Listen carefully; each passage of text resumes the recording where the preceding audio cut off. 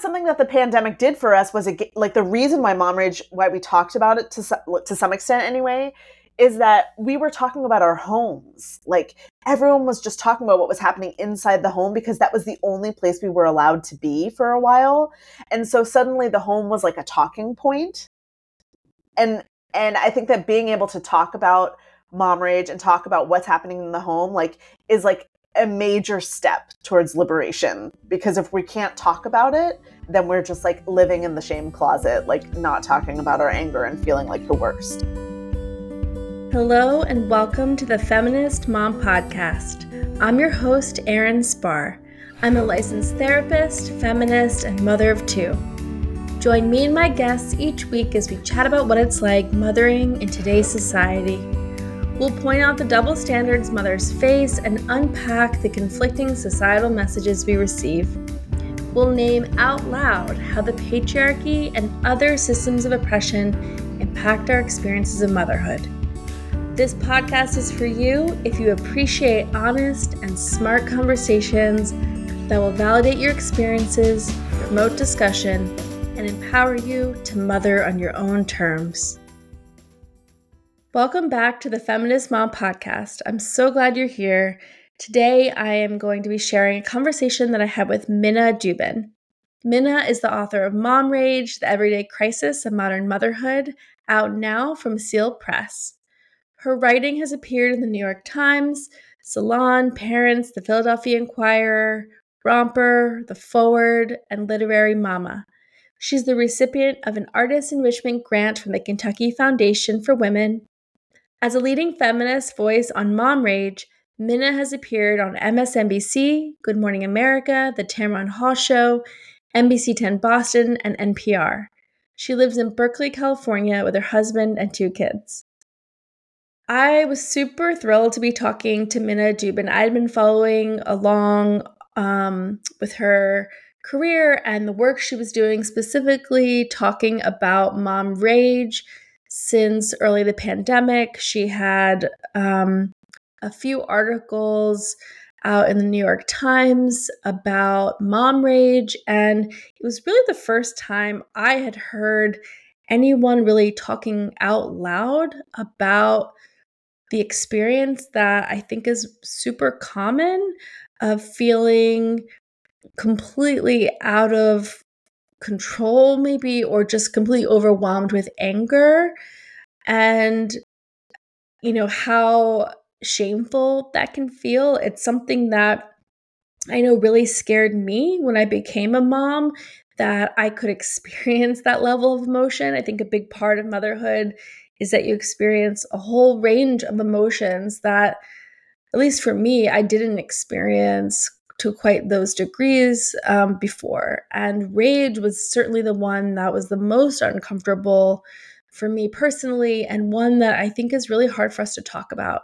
So I've been really grateful for the conversation that Minna has been sharing, and really, she has been really one of the people who I think has really been talking about, or at least was part of my own journey of awakening to the cultural reasons for some of the symptoms that we experience as mothers. So she talks about how mom rage is really a societal problem, not just an individual problem. And that's been really useful to really think about and to unpack. And for me, something that I use with clients and that I share online, not just about mom rage, but many parts of being a mom.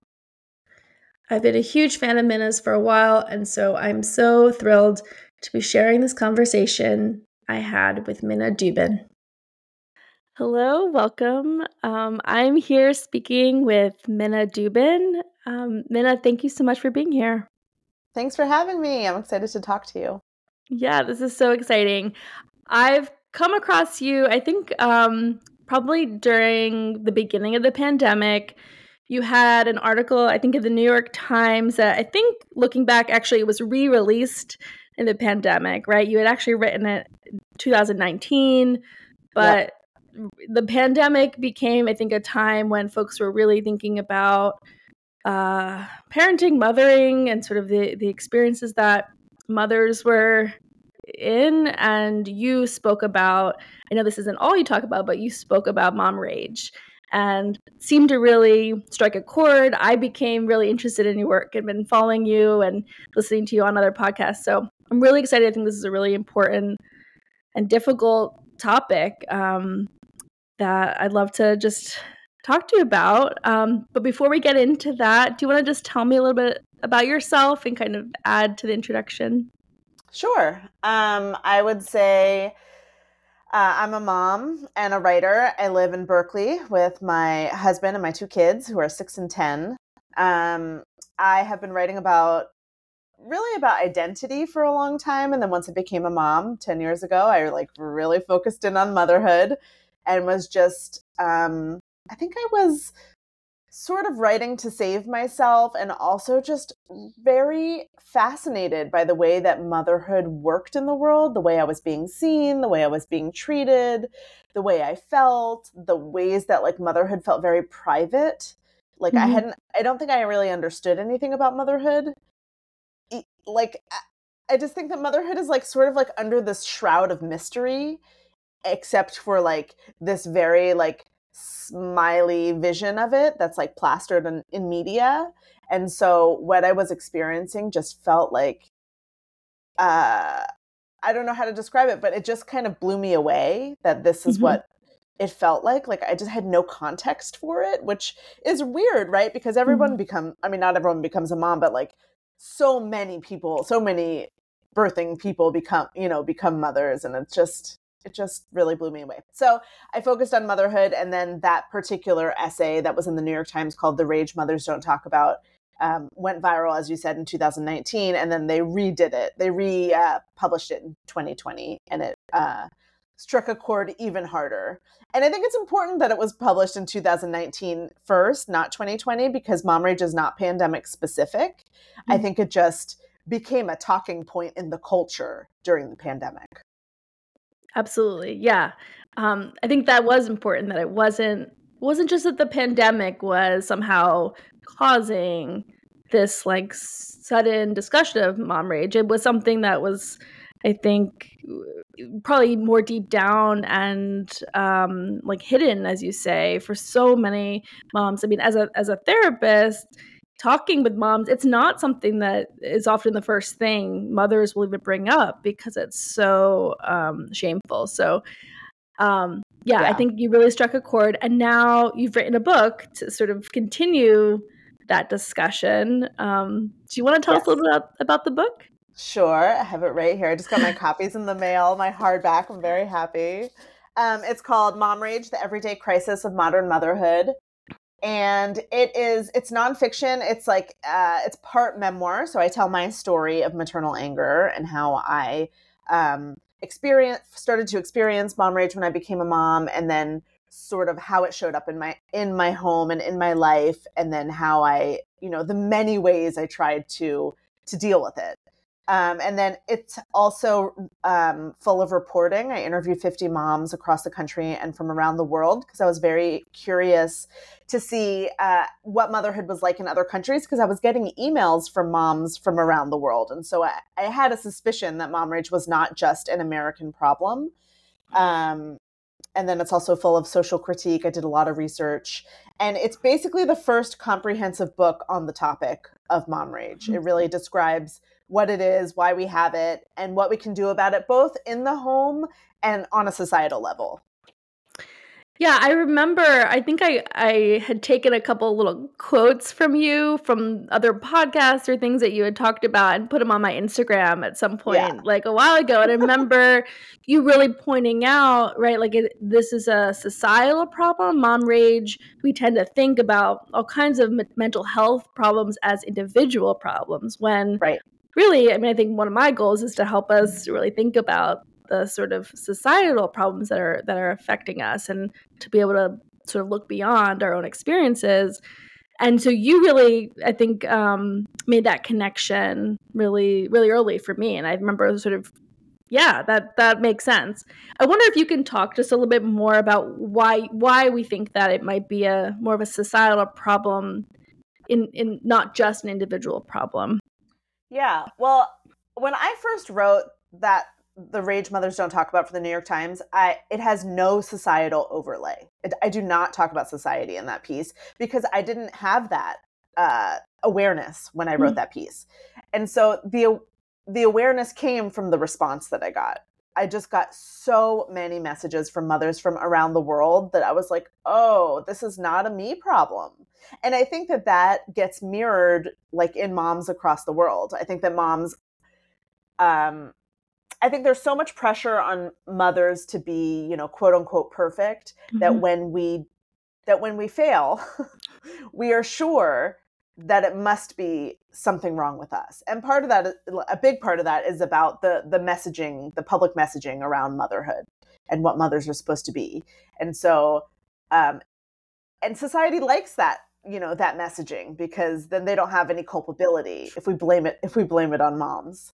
And even though now I think like years in, it feels very like rudimentary to say mom rage is a societal problem, it's actually still really important to like keep saying that and keep amplifying that, because mothers are so like just deeply neglected in our society from like a policy standpoint to the way that the nuclear family is set up and the ways that partners, especially husbands, don't support moms. And even now, like even like for like feminist moms who have husbands who may even identify as feminists, right? Like they're still not doing their share of the work for the most part. And I did mom rage workshops, and like the message that I kept getting from moms of what they wanted was for their husbands to make dinner or do the dishes. Like it was still, we're still there. Like it's Yeah, still we are. pretty like basic where we're at. So Totally. Yeah, we are still there. And that's, I think it does sometimes take looking outside of your own home to kind of compare notes and see what's going on in other families. And you're right, there is this like sense of we're all kind of isolated and we don't talk about, the bad stuff or the unattractive parts of family life. And it sounds like you really got to compare notes with lots of moms and see like these similar themes come up, which is really powerful, right? And I think is a yes. step towards us, like towards the revolution, right? Towards us being able to say, wait a second, this is not this. It's not my fault.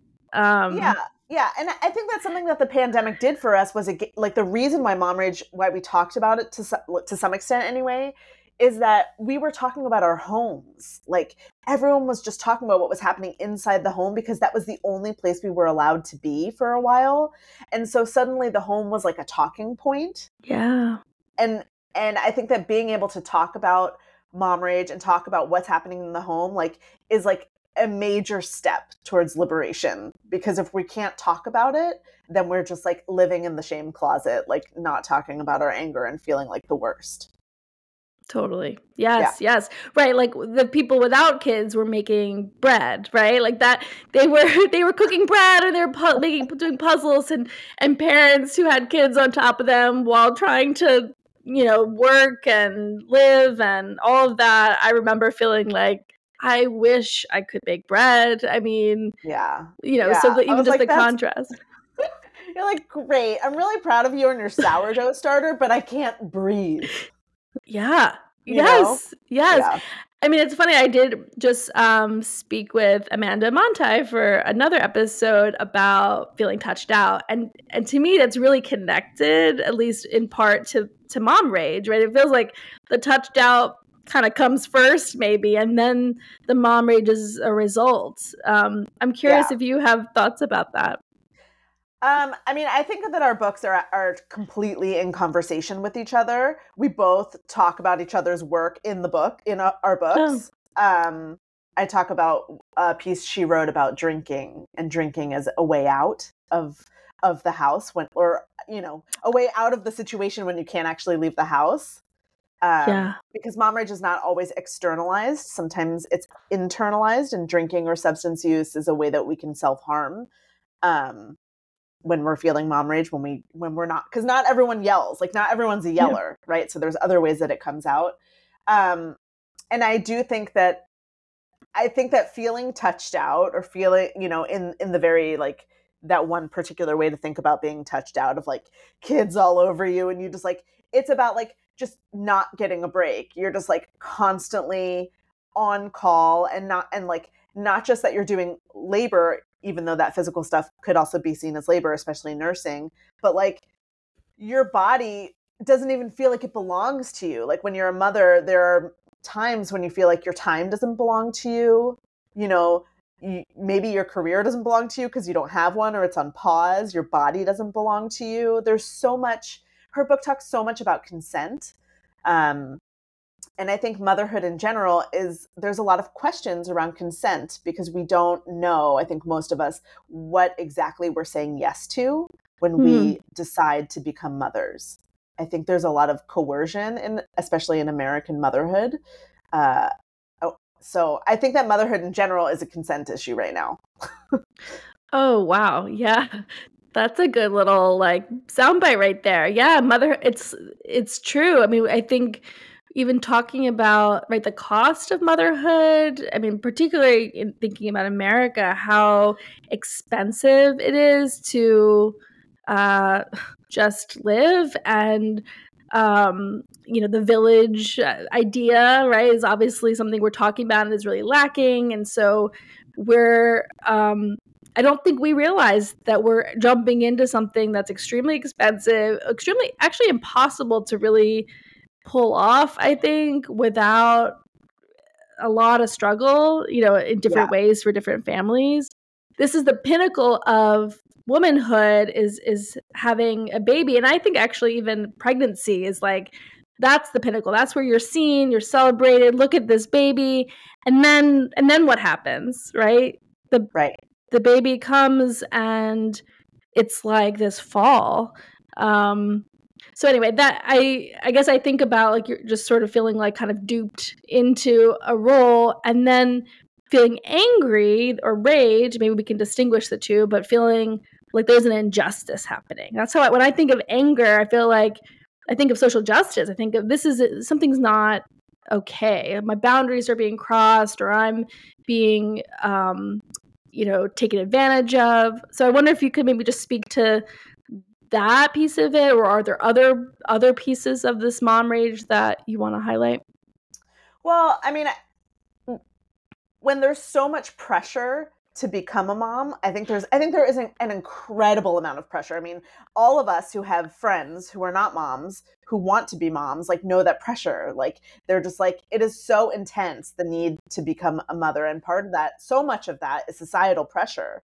And so you like finally do this thing that like you don't even realize you're pressured to, because for many uh women, you think that you want it, right? You're like, I've wanted to be a mom. I mean, for me personally, I can say that I wanted to be a mom forever. I never, ever in my entire life questioned being a mother. It was always something I wanted, and I still want it. But the motherhood that I walked into was just not what I imagined. I did not understand how much labor it was, and uh, how, how much I would be doing, like so much. It's just like it is just like nonstop. And then, for me personally, having a child who is neurodivergent and had like multiple diagnoses, and was like kicked out of multiple schools as like a 3-year old and a 4-year old and a 5-year old, and like there was no one to like tell me what to do, and it was like a full-time job getting him the services that he needed. And like I was in such a privileged position to be able to do that.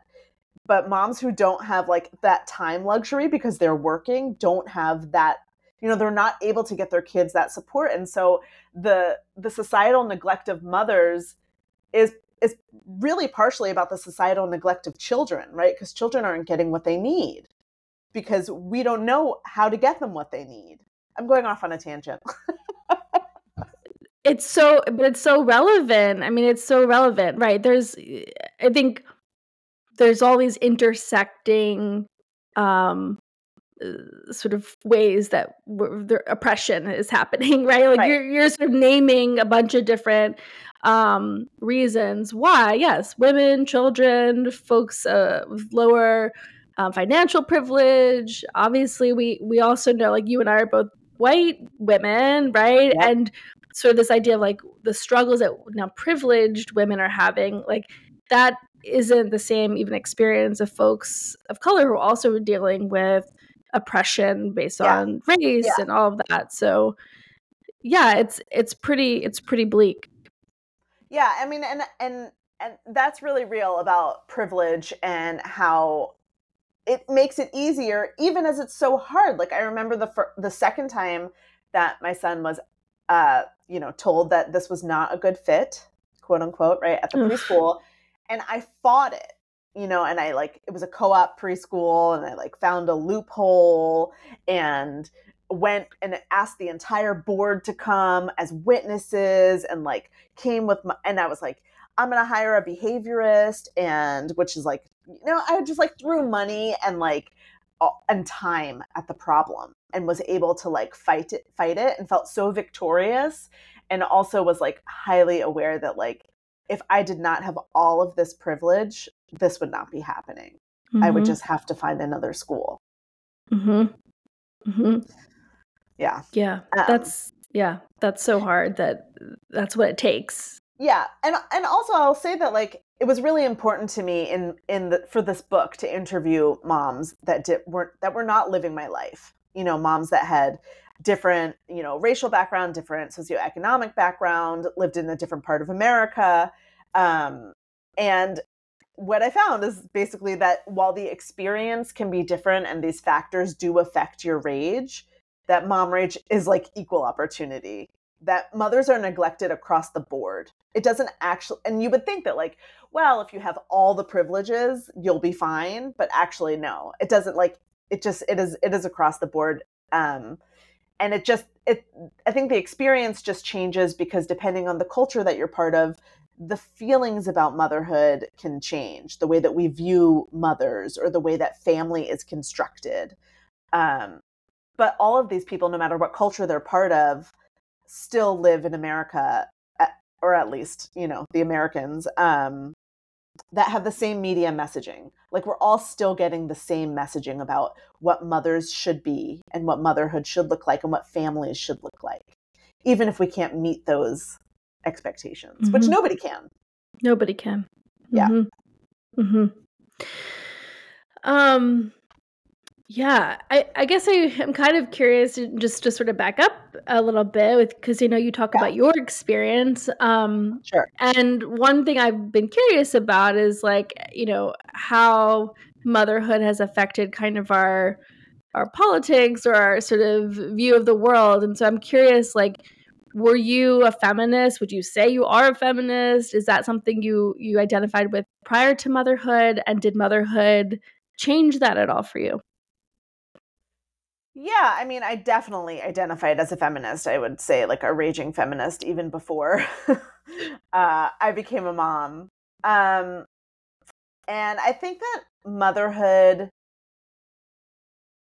affected my feminism in that I didn't like in my personal life as like a white educated middle class woman married to a man, I didn't have a lot like about my very private life, I felt, to like fight back about. And then I think that motherhood, like I've come to realize basically that motherhood is like one of the final frontiers of feminism. Yeah. That like women get to move forward, but if you become a mom, really your place is still in the home. And so I don't think I ever even like thought about motherhood when I was like, a 25-year-old feminist.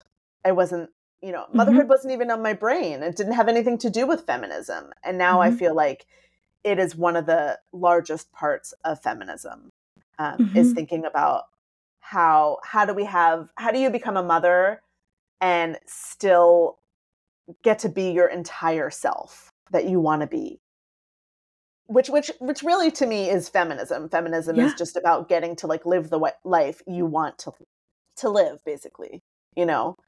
Mm-hmm. And yeah, so I think that motherhood is one of the last pieces of feminism that we're dealing with. I mean, also, especially when we're thinking about intersectional feminism, definitely race and class and all of that is really important also, and is something that we are still struggling with. But I think motherhood has definitely been left out of that picture.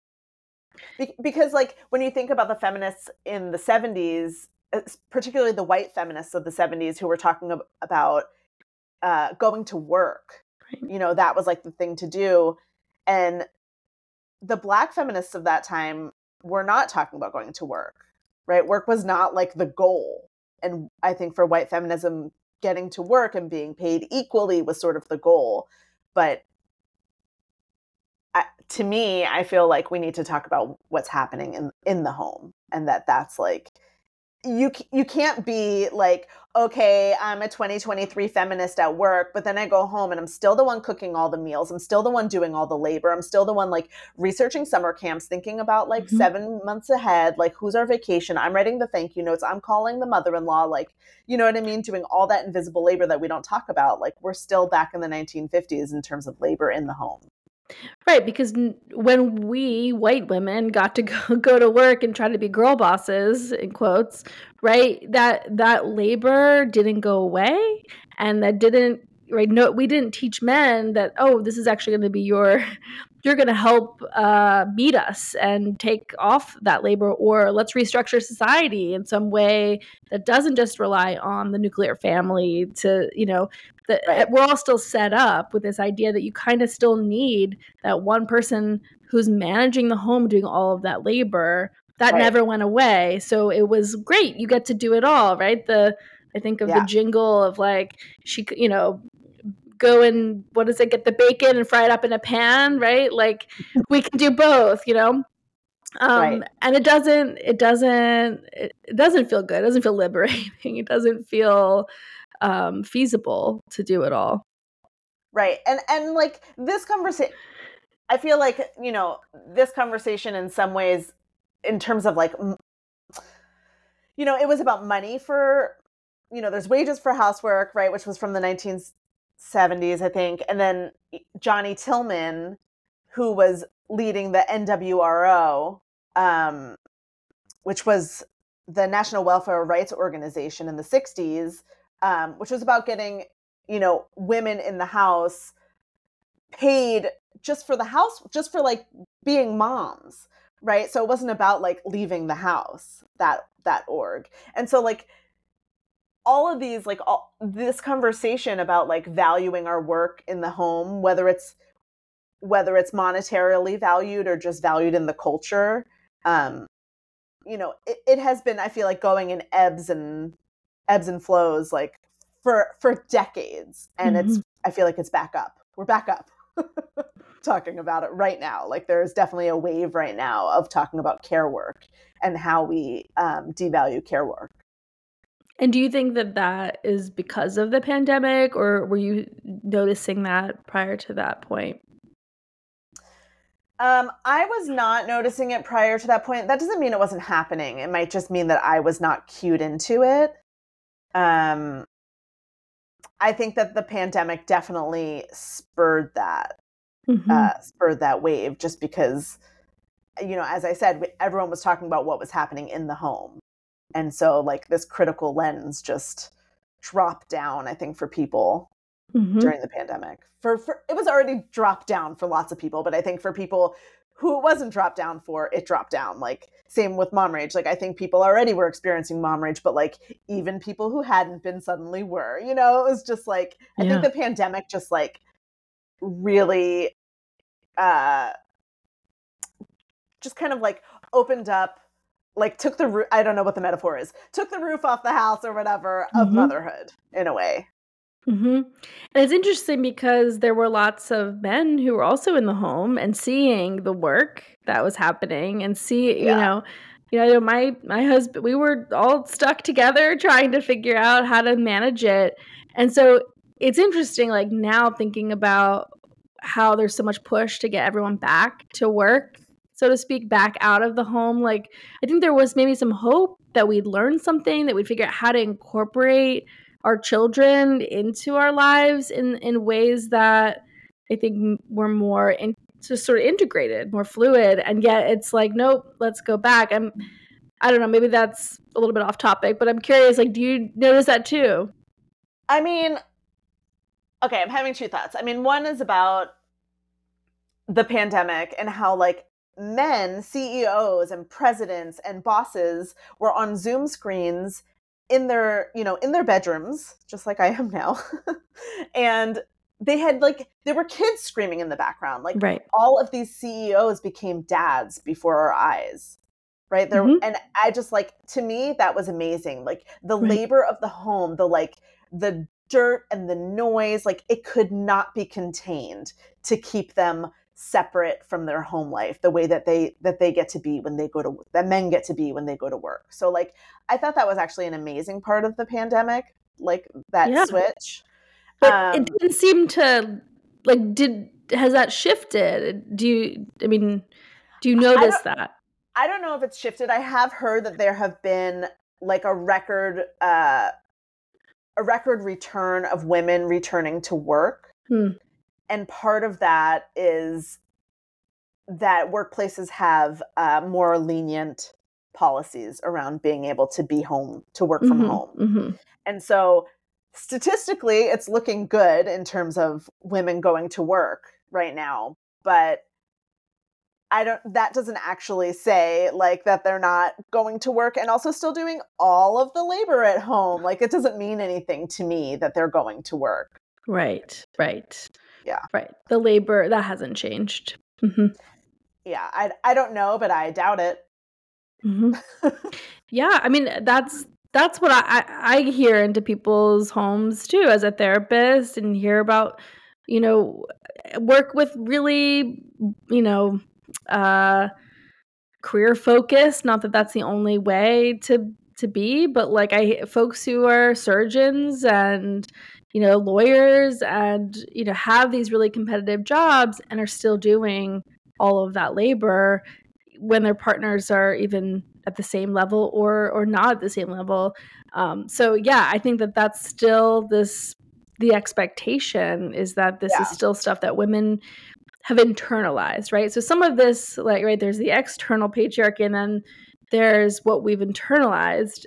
I know that's something that I'm often trying to unlearn and sort of,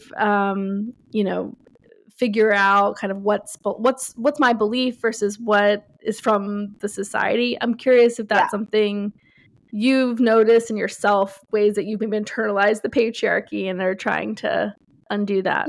Yeah, I mean, one thing that I think I've realized or discovered in my own life, and then also from interviewing moms for this book, and it made me think of it when you started talking about queerness, was that the society is set up for one parent to be the breadwinner, the one who goes out to a job and works, and the other one to stay home. Everything is set up that way, from like the fact that there's no childcare during the summers, right? The fact that school ends at 2:30 and work ends at 5. Like everything is set up for one parent to not Yes. really be working.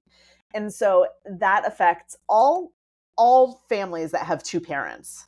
And it affects Mhm. all families even that have one parent, but when there's two parents. And so what I noticed in doing my interviews is that even if it was a same-sex couple, they were often still falling into those roles where one took on the like, you know, stereotypical mother role, was more of the primary parent, and Mhm. one was more of the worker, the Mhm. breadwinner. And so those everything in society like sets us up to take on that dynamic in the home, even Right. if we don't want to, even if it's not a man and a woman. Like it is just Yeah. the way that like our society is set up for us. Right, like, even though you might think it'd be more egalitarian if both people are the same sexes and they would not have to fall into these particular gendered roles, where the way our society sets up, it's like, well, one person has to be the default and one person has to be the primary, like, bread earner, right? Yeah. Breadwinner. So yeah, we're still kind of like, okay, well, who are you going to be and who am I going to be? And sometimes we don't even ask those questions. It just sort of Right. happens.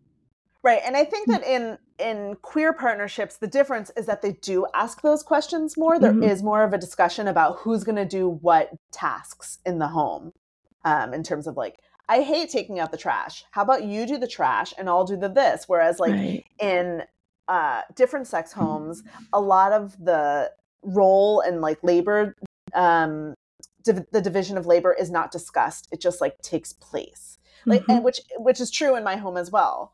Um, we never really talked about, I'm a writer who doesn't make a ton of money, and my partner is a psychiatrist who makes all of the money basically Mm-hmm. for our home. And so, but we never talked about like, okay, when it's a school holiday on Monday, who's going to take care of the kids? Like, do I automatically do it and I don't get to write because my writing doesn't make money? Like, we never actually had that conversation. It just happened. And Mm-hmm. I would know when school holidays were because he didn't need to know when school holidays were because they didn't affect his life. But I was like, oh, we have 5 school holidays this week. I care because that means my work collapses those days, right? Totally. Yep. Yep.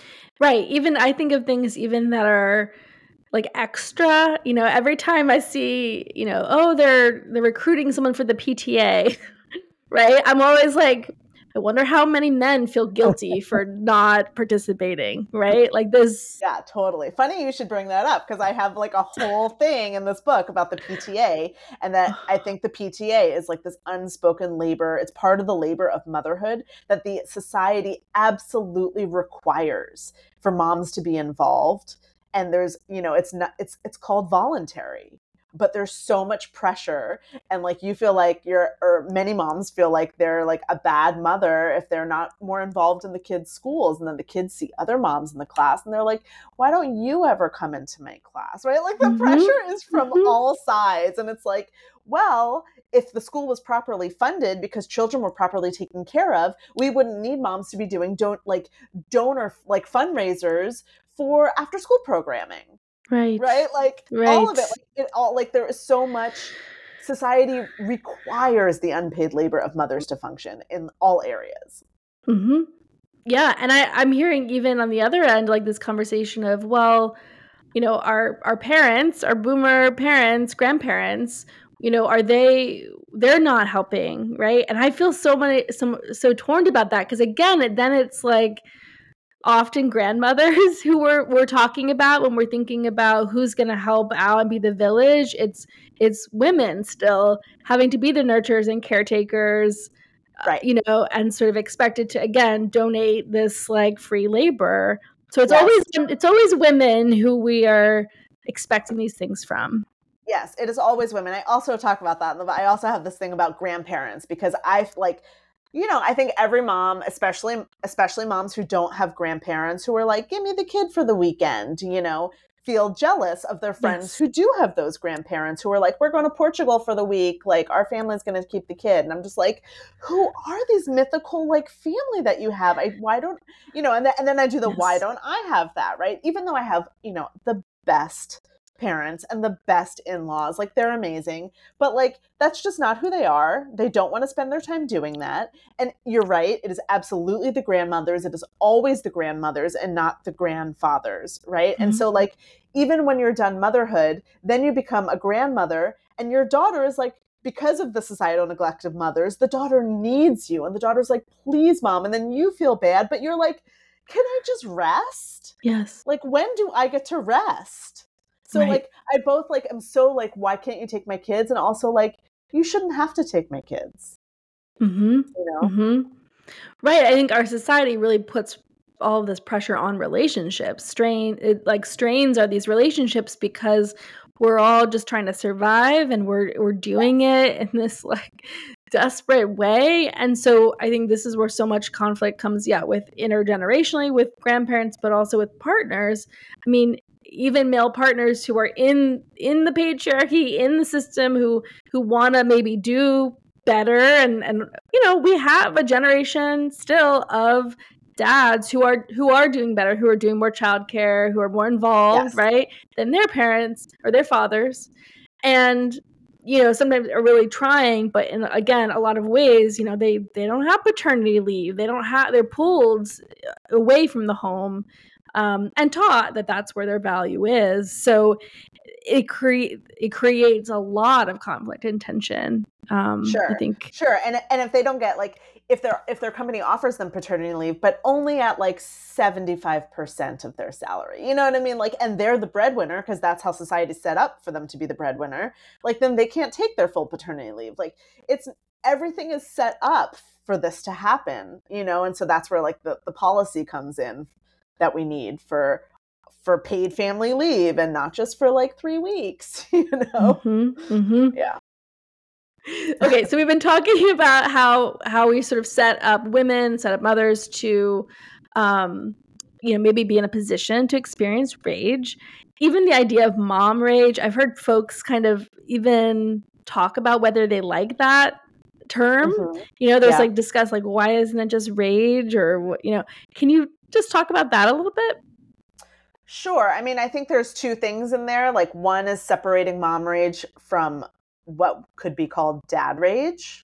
And one argument, which is the argument that I more sort of care about, I guess, I could be the mom is a sort of a gendered term. And so if we were to say parent rage, it would include non-binary people, right? Mm-hmm. Mm-hmm. But and I go into this in the prologue in my book why I'm choosing the word mom, and part of that is that I think that anyone can mother, that mothering Mm-hmm. is actually not like a gendered job. Anyone can do the all-encompassing labor that is Mm-hmm. motherhood. So it's about the all-encompassing nature of it when I say mother. But it does feel important to like that mom is gendered also because mom rage is so steeped in a patriarchal culture. It's about patriarchy. It's about Mm-hmm. misogyny. And so if we take away the mom and just say parent labor, it really to me takes like the heart of it out. Mm-hmm. And so that's why I use the term mom. I don't It's important to say mom rage and not dad rage or parent rage because parent rage would include dads. Like to me, mom is about everyone that's not dad. Yeah. Yeah. Yeah. Basically, like I'm including non-binary people when I Right. say mom. No matter whether even if you don't use the term mom, if you use Yeah. like baba or like any other moniker, to me, mom rage is all the people except for dads. Right. And dad rage, it's not the same. It doesn't mean that dads can't get rageful. It doesn't mean that dads can't get angry, but the expectations, the like unbelievable expectations of mothers doesn't exist for fathers. And so they're not experiencing that kind of pressure. And also the way that we experience our anger is different because men don't feel the same kind of shame around their Mm-hmm. anger that women are taught to feel. And Mm-hmm. men don't get vilified for their anger the way that Mm-hmm. women get vilified. And so not only do we forgive our husbands their anger. Like when my husband yells at our kid, he forgives himself. He's like, "Oh, Mm-hmm. well, he was being totally unreasonable." And I forgive my husband because I'm like, "Oh, well, our kid was being totally unreasonable." Like we all Mm-hmm. forgive the men their rage, but for mothers the opposite happens. We think of rage as being a character flaw for women, and for Right. men anger is about is situational. It's like, oh, it was someone else's fault. That was a really annoying situation. It's Mm-hmm. not the guy's fault. And so the gender dynamics of anger in our culture really change the way that we can think about mom rage and dad rage. And also because fatherhood is not the pinnacle of manhood, like being an angry Mm-hmm. dad is just being like an alpha male. Whereas because motherhood is the pinnacle of womanhood, and angry is the worst thing a woman can be, really. And if you're an angry mother, that's like the worst. That's the worst thing you can possibly be. You're failing in You're all, failing. yeah. Mm-hmm. You're Mm-hmm. failing at life, basically, is how it's set up. Whereas Mm-hmm. like angry men, like they just get to be CEOs. Yeah, they're rewarded Yeah. and normalized. And if you think about the sitcom dynamics we see, like the angry, resentful, nagging, that's always like painted really in an ugly way versus like the angry dad who's kind of funny, you kind of ignore him, or okay, that's just my dad. Like we can excuse men in that way. Absolutely. Yeah. It's funny because in my family, I can't stand when my husband gets angry. I'm like, you're not allowed to do that. And maybe some of that's because it's like hard to let myself do that. I'm like, well, you don't get to do it. If I'm not allowed, if I'm trying so hard to manage my rage, you don't, how dare you let yours out, which is kind of an interesting dynamic. I'm not as forgiving about it, maybe because I'm so aware of Yeah, the maybe struggle. so. Uh-huh. Okay, so I think we're kind of getting, to the end here. I guess I wanted just to sort of see if you have any final thoughts that maybe we didn't talk about regarding mom rage. I mean, I'm thinking that, some listeners may be experiencing it now, or maybe, this is like the first time they're really hearing someone talk about mom rage. Maybe let them know like a little bit more about like what the book might kind of provide if they're Sure. curious. Yeah.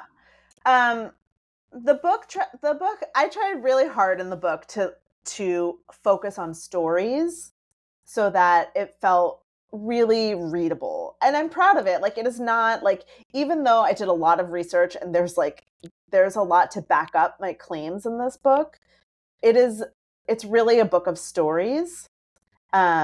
Which I think is really what moms want, is to feel not alone. I think that like no mom is going to read this book and not feel seen, which really is my goal, is to give moms like a hug and some relief. I do try. I'm trying to hold two things in this book. I'm trying to hold that like raging in your house sucks. Like, it sucks for everyone. It sucks for you. It sucks for your family. Like, I'm not saying ever that mom rage is like okay, even though I think our rage is warranted. It's still not okay to, like, the feeling is warranted, but actually like screaming at your family, not a great idea. Right. Even though I don't think it's mom's fault, right? So like it's complicated.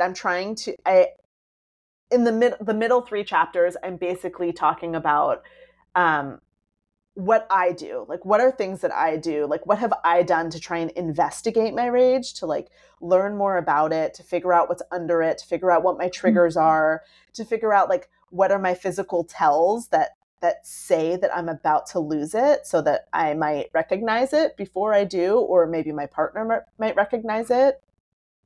I talk about like, I think the chapter is called Rescuing Your Partner from Enemy Territory, because mom rage tends to be a wedge between couples.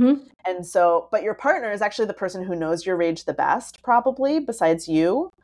And so they actually have a lot of information and can be useful to you, because once you're ramping up to explosion, you do not have the capacity to recognize that that's happening usually, or to like slow yourself down. And so I use other moms and my own examples about like, what are some things that you do? How do you figure it out? So I'm like, I'm both trying to like offer solutions for in the home and offer societal solutions, because even if you master the art of not screaming, or not, internalizing your rage, like if the societal architecture that neglects mothers doesn't change, we're never going to stop being furious, right? So they both need to be happening at the same time. And so I think my goal with the book really was to try and hold both of those truths, and to offer the solutions that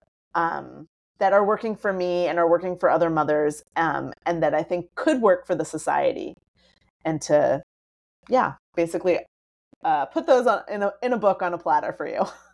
Yeah, I think that's so helpful that you have both. We can't, parents really need some tools now, and so often are asking for like, what can I do? What can I do? What can I do? Like, that is like the question, and that would be incomplete, and I think kind of gaslighty, right? To just say, that you have all the tools and you're on your own to manage this, when in a lot of ways, like you're saying, it's actually pretty complicated. It's really hard to just, do it on an individual level. So I love that you address both. I think both are needed.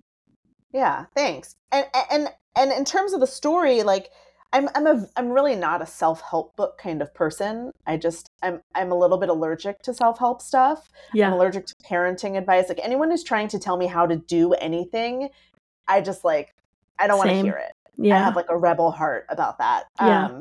And so it would have felt very disingenuous, I think, for me to try and write like a self-help book for mom rage, because I mean, who am I is sort of how I feel. Yeah. Like, I don't know. I'm not going to tell you what to do. So telling it through story, like both through like, here's what I did and here's what Maggie did, this mom in like Tucson, Arizona, or like, you know what I mean? Like telling it through stories felt like it was a way for me to be like, to offer some ideas instead of being like, this is what you can do.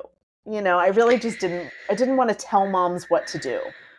Yeah, I mean, that's so interesting? The idea of stories to me feels kind of like part of the village or community piece that people are missing, is right, having elders, right, having like aunties and sisters and women like sharing stories. Folks are going to social media and getting experts, right? Yes. And that's there's pros and cons to that, like you're saying. Sometimes that's helpful. Sometimes that feels like someone's telling me what to do. And sometimes people feel like their elders don't know anymore because the landscape, the parenting landscape has changed, right? So we can kind of like, okay, well, that's how you did it back then, but now it's different. So I think you're tapping into something people need, is just a sense of other people are going through this, or there's some collective that I'm a part of, that, right, that sort of the human experience piece is helpful, just to sort of see that you're not alone, and then maybe see, here's some ideas, right, that are not prescriptive. It doesn't mean that you're failing if you don't do this thing. Yeah. And also like statistics and like, oh, someone else published this and so that makes it, true or something. Those are very like patriarchal white supremacist ideas of what is knowledge and what is correct and what is right. And it felt very like much more matriarchal sort of to tell it through story, because personal anecdotes and stories are also knowledge, are also valuable. And so I felt really important to highlight that. Yes, I love that. Perfect. Okay, great. Well, I'm super excited for your book to come out. Why don't you let us know kind of when it's coming out, and kind of where people can find you? Sure. It comes out September 19th. It's from Seal Press. You can pre-order it now or buy it anywhere you buy books. You can find me at my website. I am at minnadubin.com. All of my book tour and pre-order and buying information is on there as well. And I'm on Instagram at Minna Dubin. Wonderful. Thank you so much for being here, Minna. I appreciate it. Yay, thanks for having me. That's the show. Thank you so much for joining me on this episode of the Feminist Mom Podcast. Thank you to my guest, Minna Dubin. If you enjoyed today's episode, please don't forget to subscribe and leave me a review to help me reach more feminist moms. You can find me on Instagram at feminist.mom.therapist or on my website, aaronspartherapy.com. Until next time.